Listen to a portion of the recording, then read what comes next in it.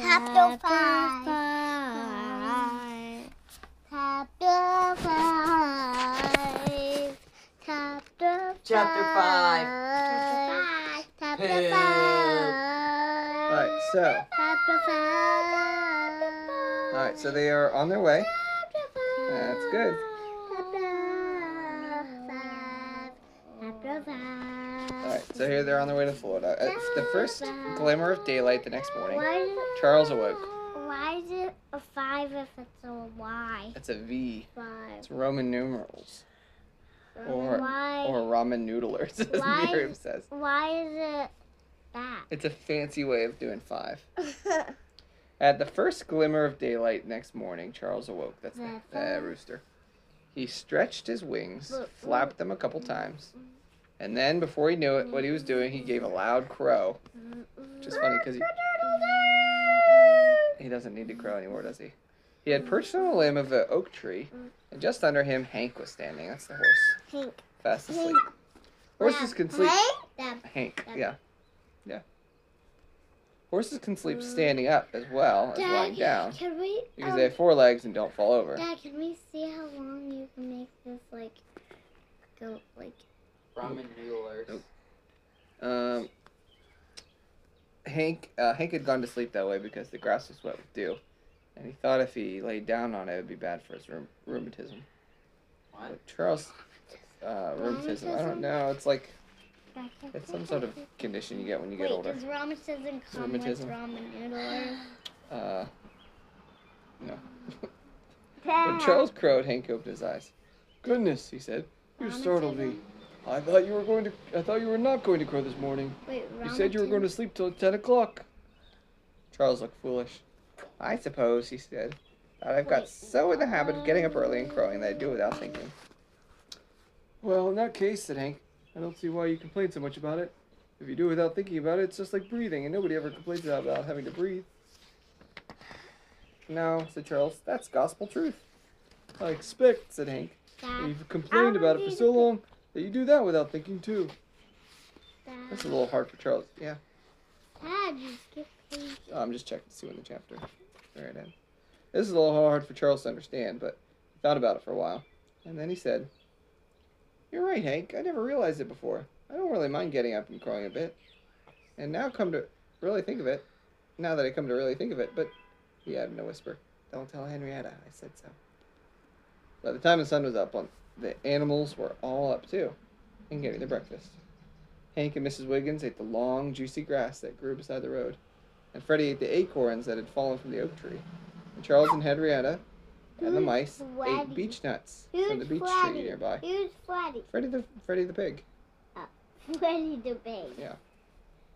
Remember, this is called Freddie Goes to Florida. Let's see, they're eating. Charles and Henrietta ate the nuts whole, but the mice held them in their forepaws and stripped off the husks with their sharp little teeth and ate the sweet kernels. And Mrs. Wiggins gave the dog and cat some milk, and the spiders sat up between Mrs. Wiggins' horns, where they had spun their web and caught flies for breakfast. They all breakfast well, but Alice and Emma. Oh, there's the ducks, yeah. Ducks like to eat... Hey, can you stop, Ada? Ducks like to eat the juicy weeds and things that they find in the mud at the bottom of ponds. Ada, can you stop? But of course there weren't any pond. There wasn't a pond handy. So Alice and Emma ate a few beech nuts that the mice shelled for them, and said they would wait for the rest of the breakfast until they came to the river. It was not until early in the afternoon they came down a long hill into another valley and found the wide, swift river that the robin had marked on the map. Remember the robin? Just enough. The robin told them how to get there. No, that wasn't the robin. What? That was a tiny bird. Oh. Paladin not bring the iPad? Oh, he won't. Don't worry. What? He won't take it. I'm gonna be fishing. Why would I take the iPad? Well, Because you love playing on the iPad. he won't take it. Don't worry. While I'm fishing with old people. Maybe you'll play the fishing. No, fishing with Papa. Yeah. Here they sat down and rested while the ducks dived for their meal in the shallow water under the bank. Crappie. Mrs. Wiggins was very much interested in the diving. Is that the cow, right? I do wish I could do that, she said. Mrs. Wiggins. Just think how exciting it must be down among the fishes. And see all the queer things that grow on the bottom. And look up at the sky through the green water. She had been leaning over the edge as she talked. And all of a sudden, the bank gave way. The bank, so you know the bank is like the side of the river. It's like the dirt on the side of the river. Basically the wall of the river.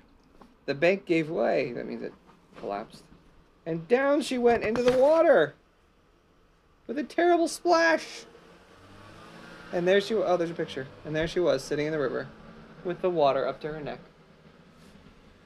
The caption says, "Here I am," she said, "down among the fishes." The animals all rushed to help pull her out. That's what the caption is. Why does the cat want to get in the water? Cats generally don't like water. You know that from your book. What? You know that from your book. Oink, splish, splat, or quack, That's splat. Wait, not- what's it called? Splish, Oink, splash, oink, splash. No, it's called Splish Splash. Splish, Is splash. it my book? Splish No, Splash it's not now. yours. Well, that book about the splashing. When cats Splish, fall in the splash. water, they look very, No, very it's small. called Remember that one? Splish Splash. He didn't like it. The cat fell in the water. And you know what? He didn't like it at all. When a cat falls in the water, they look very, very small. Meow, splash, meow. Anyway, The dog yeah, there's all the animals standing around and watching you know Mrs. what the Wiggins dog did in the then? water. He liked it so much he did it He again. fell in again, yeah. The animals all rushed to pull her out, but they could do nothing for her, for she was quite helpless with laughter. She laughed and laughed. What does a laughing cow sound like?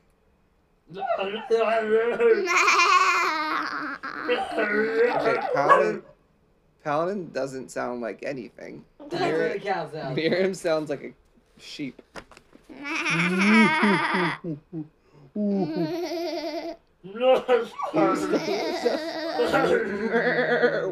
Laugh, laugh. That sounds like it. Still sounds like a sheep. She laughed and laughed. Here I am, she said, down among No, the it fishes sounds where I like wanted this. to be.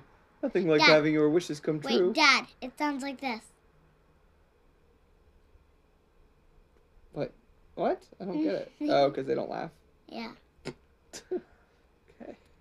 Suddenly she stopped laughing. Goodness me, she exclaimed. Where are Mr. and Mrs. Webb? Those are the spiders. They were sitting on my head when I fell in.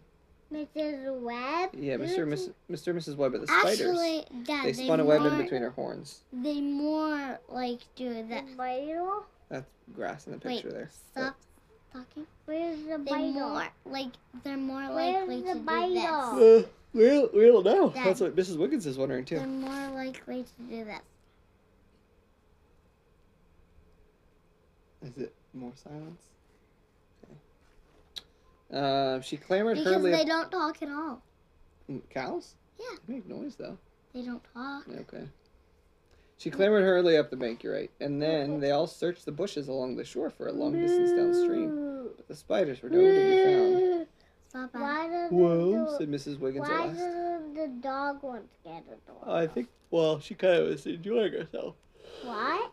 She was kind of enjoying themselves. He. You mean? Well, said Mrs. You Wiggins mean at last. he? That I do have Yeah, I guess. the You're right. wild. I guess they're gone. They won't Dad, drown, you that's a do? comfort. No, I took mine off. Why, float down, Dad? land I somewhere. wanna- But the I current is have to pretty be swift, messy. and they may go miles before they can get ashore. You do have yellow on. You're right. I don't suppose we'll ever see them again. I hope this will be a lesson to me, cutting up silly on the bank like a 2 weeks old calf. She was very angry with herself. The animals all agreed, however, that it wasn't her fault, and pretty soon they Why started do on you again. have to wear wild bracelet every Wild. time you go to So Iowa? they let you in. Iowa. What? So they let you in. Tiger Wild. No, Iowa. I don't know. No, it sounded like she said when you They followed the river for some time. But And Dad, by and by, you can go in with your. the white houses of the village and the your- hierarchy. You don't have. No, you have to have those. Dad cracked his phone today.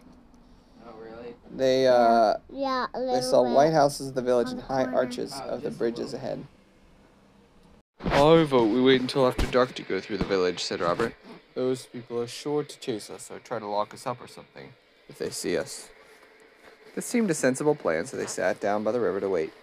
Pretty soon they heard a rattling and a puffing come along the road, and then an automobile came into sight, and in it were the man with the black mustache and the boy with the dirty face. And behind it ran a black dog, twice as big as Robert and 3 times as fierce looking. As soon as the man saw the dog, as soon as the man saw the animals, he stopped the machine. Now we've got 'em, Sonny, he said. Here, Jack, he called to the dog. Sick 'em, Jack. Go after 'em. Chew 'em up. The dog growled. Oh, Dad, you're dead. Why is the man with the black mustache want to kill him? He found them before and Wait, tried Dad, to can you capture them, stay but home? You but- staying home? I thought it was Jack. Maybe not. Let's find out. Let me go back. There was a dog that stayed home. What was his name? Jock.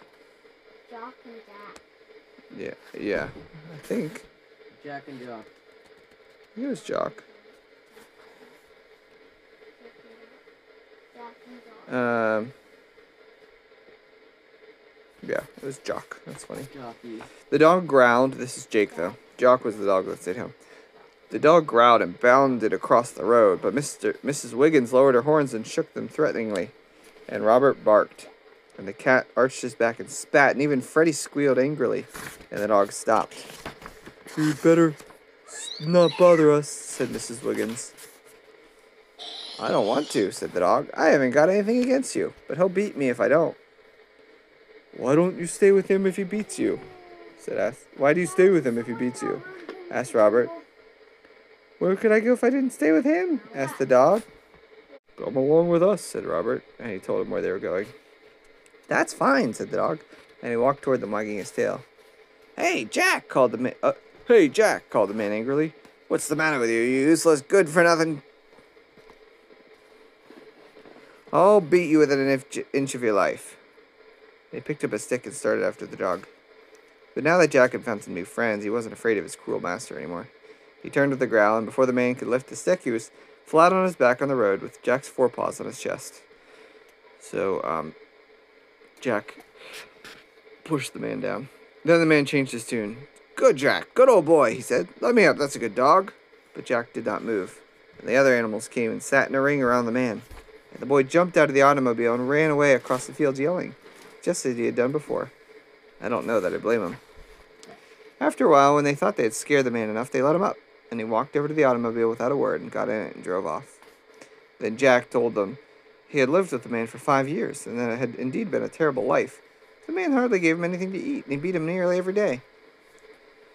"I guess Mr. Bean is a pretty good master after all," said Hank. "At least he never beats us, and if some things aren't just as we should like to have them, it's because he's poor and can't afford to have them better." "You don't happen to have a bone about you, do you?" asked Robert. "I haven't had a good gnaw since I left home." "The farm where I have been living is just a little way back along this road," said Jack, "and I buried 2 good bones in the orchard yesterday. If you'll come with me, we'll get them. Can you spare the time?" "There's plenty of time," said Robert, "because we can't start on until after dark." So the 2 dogs raced off together to get the bones. All this time, Mr. and Mrs. Webb had been floating peacefully down the... Oh, remember them? They felt Mr. and Mrs. Webb floating on the river. Floating in the river? Yeah, because Mrs. Wiggins jumped in, or fell in. They've been floating peacefulully downstream on the swift current of the river.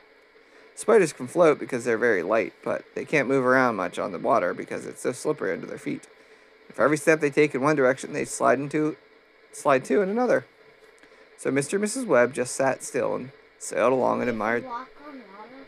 Not really. They can't really, they float, but they can't really steer because it's so slippery. Wait, could they go on top of it? Yeah, they were floating on top of the water with their legs. But, yeah, they couldn't steer. Like, put their feet on top of the water. Yes, their feet on top of the water, like water striders. Mr. and Mrs. Webb just sat still and sailed along and admired the changing scenery of the banks. I don't know why anyone would want a private yacht when they can travel like this, said Mr. Webb.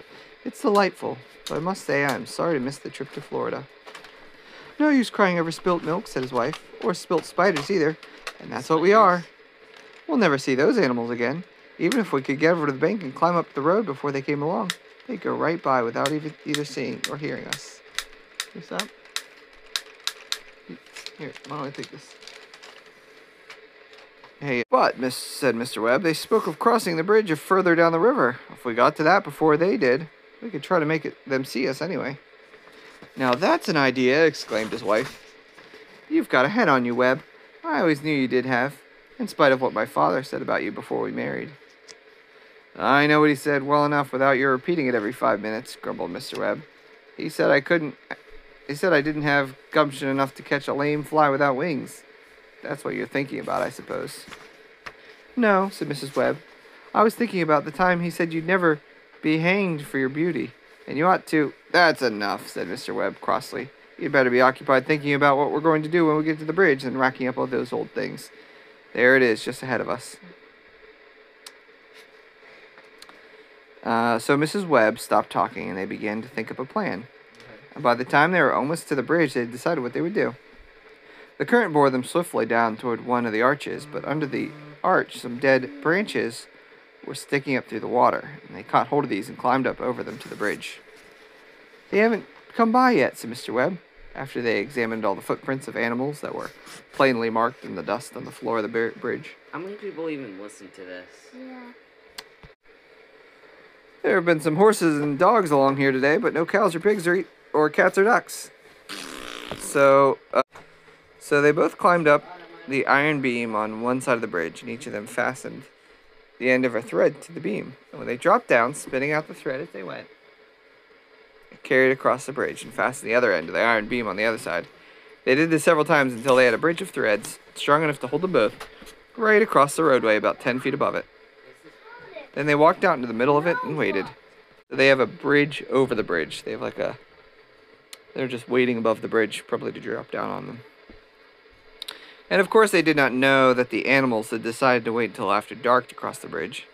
And by the time the sun had gone down, and the stars had begun to wink out, and lights to twinkle in the houses, they commenced to be worried. There was nothing to do but wait. And at last they heard the shuffle and a patter of many paws and hooves, and the animals came down the road and onto the bridge. They were walking as quietly as possible, so that the people in the houses would not hear them. But spiders can see in the dark, and when Mrs. Wiggins' nose was just under them, they each slid, spitting down a thread, and landed on it. Mrs. Wiggins gave a tremendous sneeze that nearly blew them off, for they had tickled her nose dreadfully, but they hung on tight. "Dear me," said Mrs. Wiggins, "I do hope I'm not getting a cold being out so late in the night air." But Mr. Webb had crawled up close to her ear, and he said, "It's us, Mrs. Wiggins, the Webbs. We waited for you on the bridge." Then Mrs. Wiggins told the other animals what had happened. They were so glad they gave a loud cheer, and they all said how happy they were to have the Webbs with them again, and how clever the spiders were to have thought of such a good scheme. And all the villagers came to their doors and looked out to see what the noise was, but by this time the travelers were across the bridge and didn't care. That night... Yep. That night they camped in a deserted barn, and it was lucky they did, for toward the morning a heavy shower came up. But the roof was still good, and though most of them woke up when the rain started, they were dry and warm, and soon they went back to sleep again, with the pleasantest sound in the world in their ears, the soft drumming of rain on shingles.